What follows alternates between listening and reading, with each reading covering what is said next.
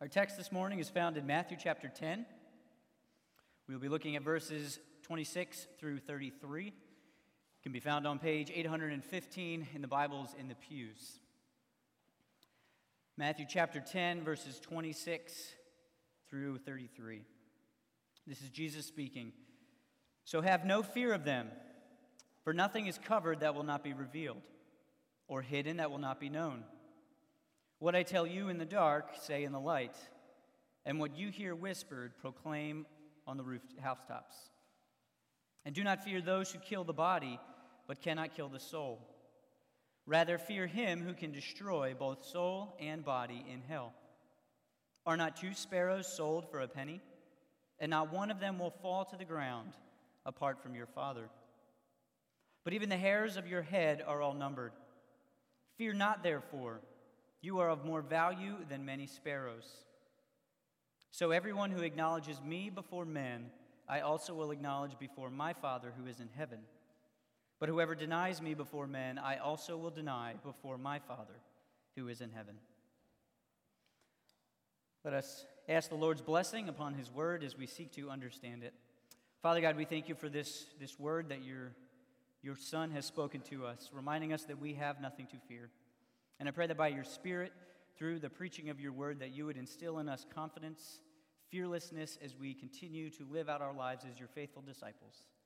Be with me. May my words be truthful. May they be honest. May you be glorified in them, and may your people be renewed and refreshed. We pray this in Christ's name. Amen. What are you afraid of? It has been said, probably in some silly horror movie, that everyone is afraid of something. Now, I'm not talking about those rational and sometimes irrational fears that we all have. Our passage this morning is not that concerned with our fear of heights, our fear of spiders, sharks, public speaking, the list goes on. More specifically, what fears do you and I have about living as disciples of Jesus Christ? What are we afraid of having to endure for the sake of Jesus Christ? I bet many of us would repeat some of the things that we heard just last week in verses 16 through 25. Arrests and beatings. We hear stories of our brothers and sisters facing such things in other parts of the world, and honestly, we pray that we never have to face them. Public witness. Many of us aren't comfortable public speaking at all, let alone when our livelihood may be on the line. Rejection. We want to belong, especially with our families and our friends. The thought of relationships suffering because of Jesus Christ is rather scary. Hatred. Let's be honest, we want people to like us, to have nice things to say about us. We do not typically enjoy being the outcasts. Death. This one seems obvious. We enjoy life. We are not in a rush to die or to experience its pain. Falling away. Frankly, some of us, we may be not be completely convinced that we could withstand some of the things that others have withstood. The threats seem a little too much for us to handle. Loneliness, social pressure, threats to our livelihood, difficulty in general. There are certainly things missing from this list. It is far from exhaustive. But the truth is that there are plenty of aspects when it comes to being a disciple of Jesus Christ that would instill fear in our hearts. Some days this fear is enough to even rattle our bones. But thankfully, Jesus provides us with these words we just read in Matthew chapter 10, and he calls his disciples out of this fear. And in fact, he commands us, do not fear. A disciple of Jesus Christ is not fearful, but confident. Now, such confidence is not found within. Jesus could care less about fostering the disciples' sense of self-confidence. It's not what he's aiming to do here. In the face of these things, self-confidence is pretty much useless. It will not help. It is a foundation of sinking sand. No, a disciple's confidence flows from Jesus Christ himself, from his promises, from his purpose, from his person. He alone is able to drive out these natural fears that we would have of being disciples of his. He gives us exactly what we need to be confident and fearless followers of Jesus Christ. As disciples called and sent by Jesus Christ, do not fear anything this world throws at you. Again, do not fear anything this world throws at you. Now, it should go on without saying that fearless does not mean foolish. Jesus' words still flow from his call in verse 16, where he tells us to be wise as serpents, but innocent as doves. We should certainly expect hostility from the world. We should remain faithful in it with all wisdom and integrity, as we looked at last week. But when our faithfulness inevitably leads to trouble, we should and can certainly be confident and fearless. The question is why? Why should a disciple have no fear? Why can we be confident in the face of hostility, of ridicule, and possibly even death? I believe Jesus gives us 4 reasons. They're listed in your bulletin. The first is that the truth continues. The second reason that we should not fear is that man is constrained. Third is that our Father cares. And then finally, Jesus himself is our confidence. These are enough to drive out any fear that we would have as being confident disciples of Jesus Christ. First, we begin with fear not, the truth continues. Or simply, as we fulfill our task of bearing witness to Christ, the truth will inevitably do its work. And what work is that? On the one hand, Jesus says it will continue to expose sin. Listen to what he says at the beginning of verse 26. So have no fear of them, for nothing is covered that will not be revealed, or hidden that will not be known. The other 2 gospel accounts of Mark and Luke can help add our understanding of Jesus' words in this verse. Mark 4 records Jesus saying them in the context of speaking in parables, whereas Luke 12 does the same in the context of warning about the Pharisees' hypocrisy. Jesus' parables would eventually shine like a lamp on a stand. The message would prove true whether or not it was entirely understood at the moment it was given.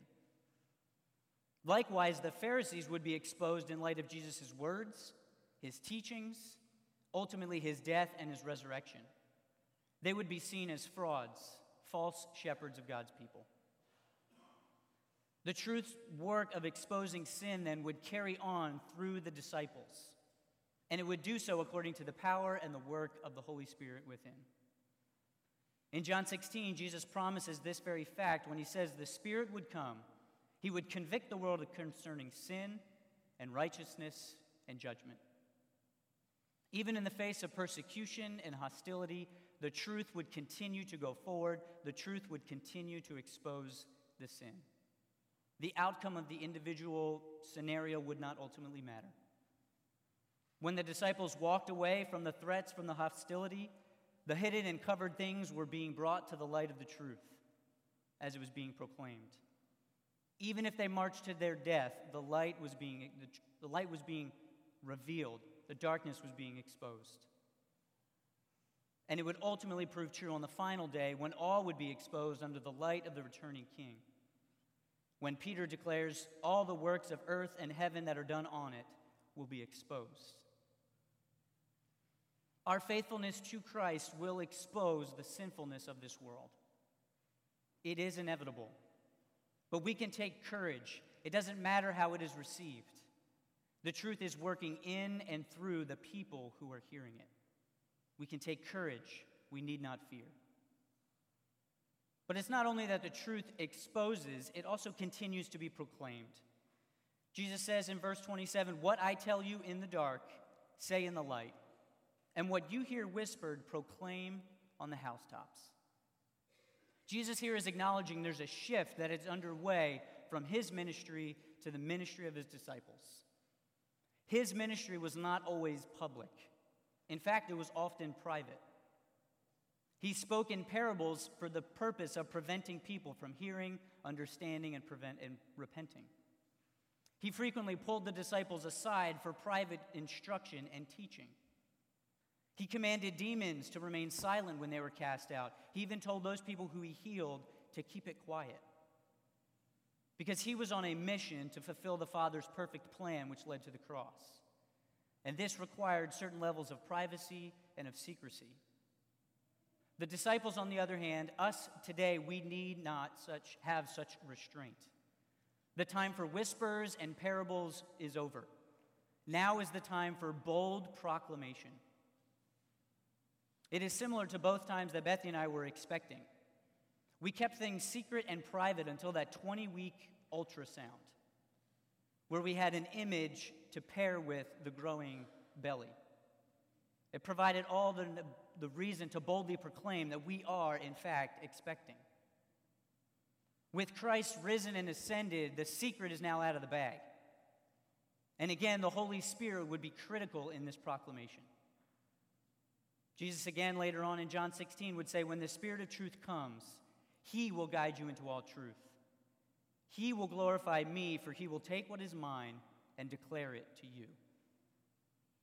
Bold proclamation is the Spirit's job. It is why the Father has poured him out upon his people.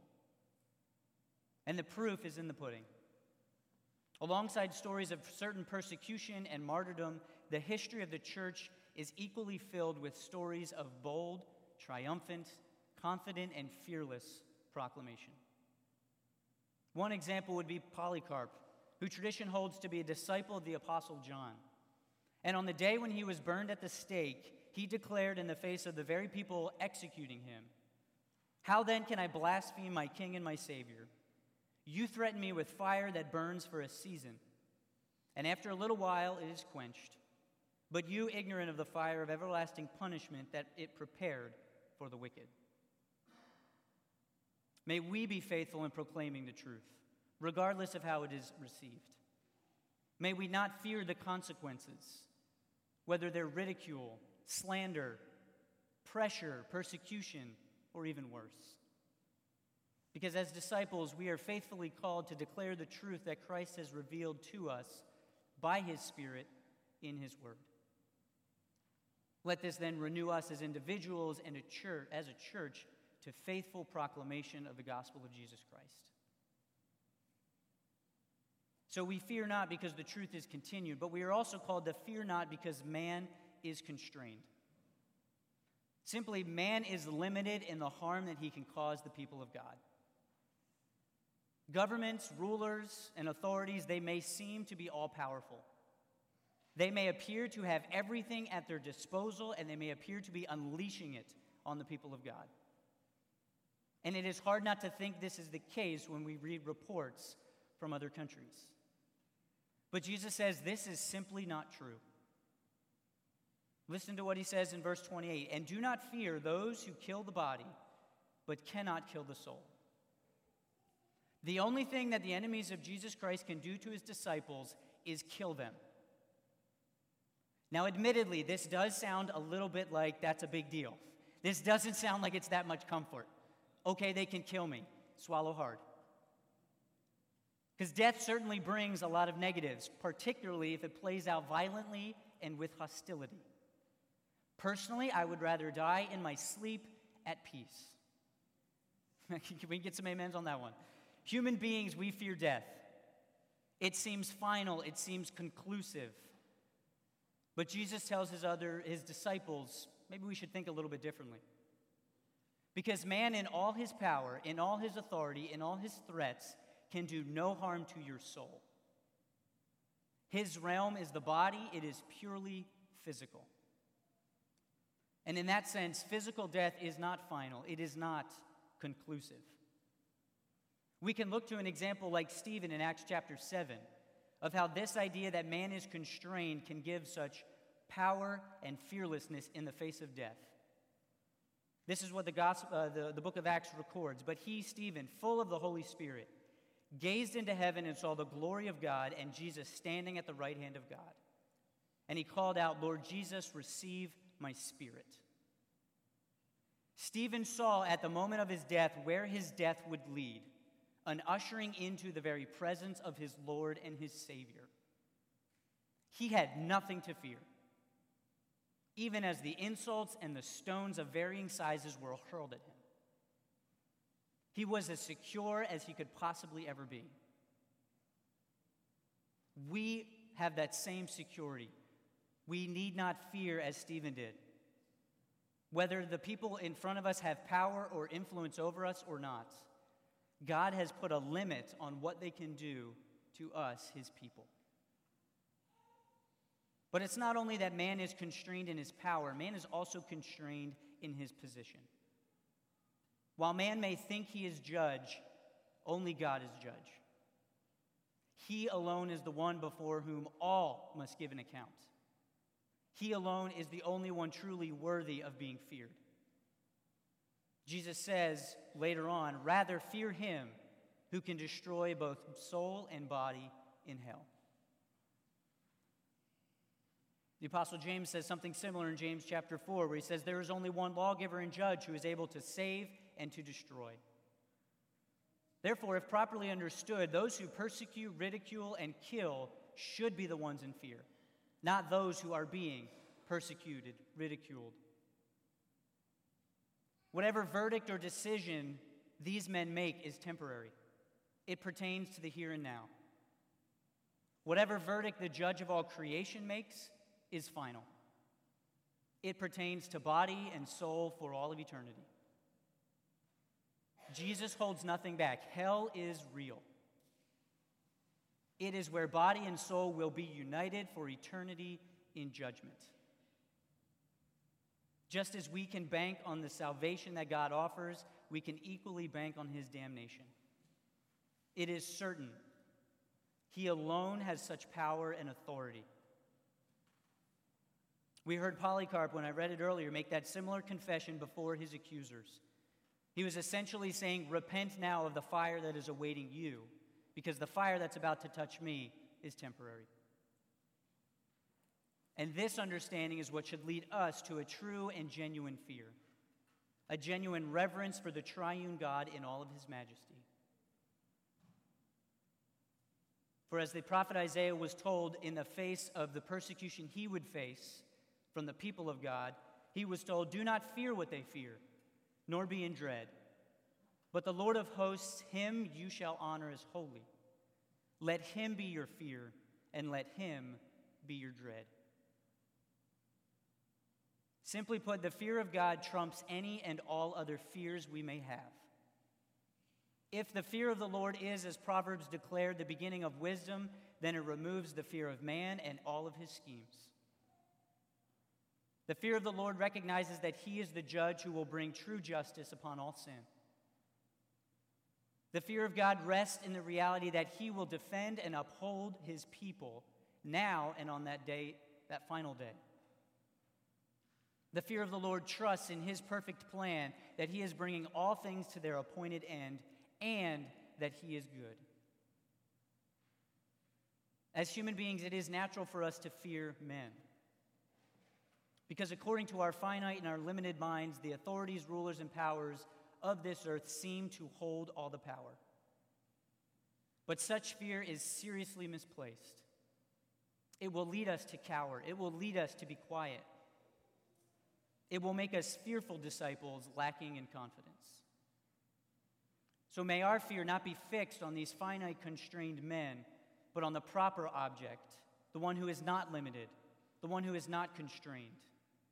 May our fear be fixed on the one who has infinite power and might, the one who alone is the true God and judge of all men.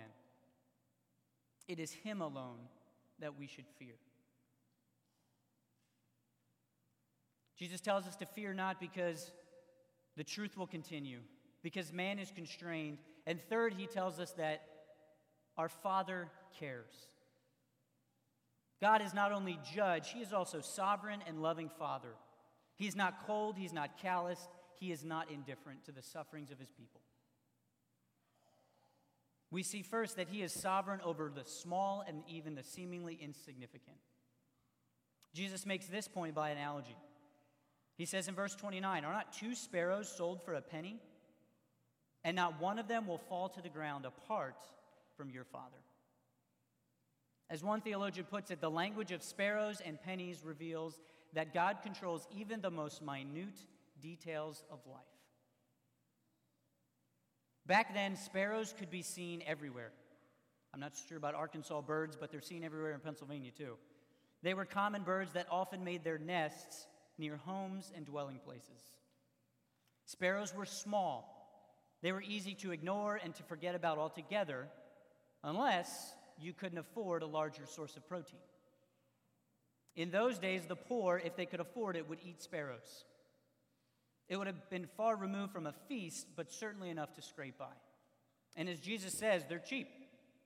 2 of them could be worth a penny, or 1/16 of a day's wage. Sparrows were easily replaced, insignificant to almost everyone and anyone. And yet, they do not stand outside the watchful and caring eye of their Creator. He knows when one is caught. He knows when one is injured. He knows when 1 or 2 are sold for a penny. Their insignificance does not matter to God. He still provides for them, as Jesus declared earlier in the Sermon on the Mount. Where we used to live in Pennsylvania, the large shed out back played a host to what seemed like an entire community of sparrows. Morning, noon, and night, these birds could be seen out and about. I'd like to think they kept the mosquito population somewhat under control. Not totally convinced. One time, we unintentionally caught one in our garden net. I had to work to untangle it. It was a lot of work before I had to dispose of it. Spoiler alert, the poor guy didn't survive. But once I did, that entire bird sat in the palm of my hand. Now, my hands are a little bit larger for my 5'7" size, but they are still relatively small. Yet this bird felt like nothing in the palm of my hand. Imagine a sparrow in the proverbial hand of God. And yet the Father knows and controls even something as insignificant as this bird getting caught in my garden net.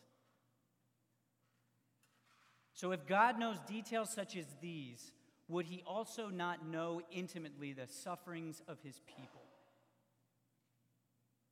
Your sufferings in being faithful to him as his disciple.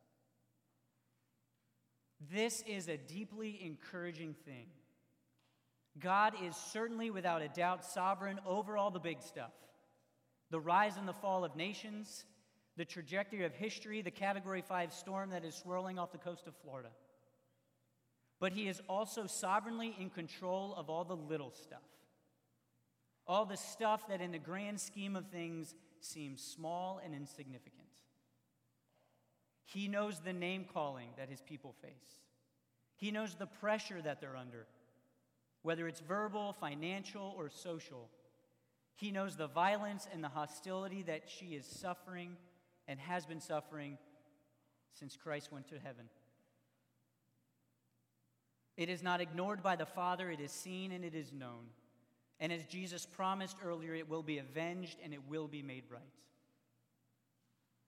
But God not only knows, he also cares for his children intimately. Jesus says, even the hairs of your head are all numbered. Fear not, therefore, you are of more value than many sparrows. Now, I've never tried counting the hairs on my head, but while bathing Ellie yesterday, I realized just how impossible of a task that would be. Because tucked under all those long hairs that we see are many more short, tiny ones that miss my gaze day in and day out. And despite my deep love for her, this is simply one level of intimacy that my love for her simply cannot reach. But not so with our Father who is in heaven. Just as he knows the details about the insignificant sparrows, he knows the insignificant details about you and me, like how many hairs we have on our head. He loves his children. If you are in Christ, you are of greater value than those sparrows to your heavenly Father. He's not sitting idly by while his children suffer. He knows it, he sees it, he cares for it. And as the God of all comfort, he is able to bring comfort. He will ultimately do something about it as judge. It likely will not fit into our timing and into our plan. But when Christ returns to judge, we can be assured it will all be proven worth it. All will be made right. We will be vindicated as Christ puts an end to all suffering with the authority given him by his Father. We need to be patient, and may we trust deeply in the loving care of our Heavenly Father. And lastly, Jesus tells us we can not be afraid because Christ himself is our confidence. Holding fast to Jesus is all that matters.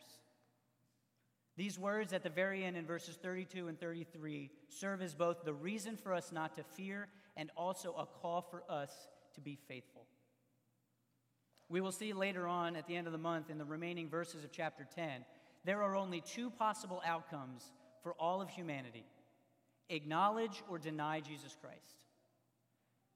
Whether it is an explicit denial or simple indifference, the consequences are severe. All of life ultimately comes down to this question: what will you do with Jesus Christ? Confess or deny? Now, some may argue this is unfair. Who is Jesus that everything should hinge upon him? Who is he that such a confession is necessary? What about all those other religions that seem to share a similar goal to get to God? What about all those other religions that seem genuine, to seem to care for other people? Well, for one, we see that Jesus alone stands in a position that no one else stands in, before the Father who is in heaven. He says, I will acknowledge before my Father who is in heaven, or I will deny before my Father who is in heaven. Unlike you and I, Jesus does not stand before any human council or any authority. He did that once already in submission to the Father's will. Jesus stands in the throne room of heaven before the creator and sustainer of the universe. And it is not by the blood of any animal that he enters, but as Hebrew tells us, it is by his own perfect blood shed on the cross. He is the only one who can stand before the Father pleading his perfection, his holiness, his righteousness on behalf of his people. This is why Jesus can say in John 14:6, I am the way, the truth, and the life. No one comes to the Father except through me. A disciple, a true disciple, confessing Jesus has nothing to fear because he or she rests on the solid and finished work of the perfect Lamb of God. Our mediator is before the who is before the Father is none other than the Son of God. He alone stands in the place that we cannot get to. He alone stands in the place that we are not worthy of standing in. But it isn't that Jesus simply stands before the Father. He boldly confesses before the Father those who belong to him. He says, so everyone who acknowledges me before men, I will also acknowledge before my Father who is in heaven. The Apostle John records Jesus saying the same thing with a slight twist to the church in Sardis in Revelation 3. He tells this church, the one who conquers, or the one who endures, the one who perseveres, the one who in the face of persecution confesses Jesus Christ, he will be clothed in white garments, and I will never blot his name out of the book of life. I will confess his name before my Father and before his angels. If your faith and your trust are in Jesus Christ, he has and will continue to confess your name in the throne room of heaven. It will echo in the halls of heaven for all the heavenly host to hear. And if this is true, how could this not instill in us a fearless confidence? If Jesus is willing to confess your name before his Father, how can we not be willing to confess his name before finite, weak men?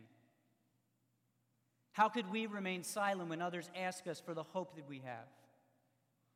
How could we keep his name off our lips in moments of great ease and unimaginable hardship?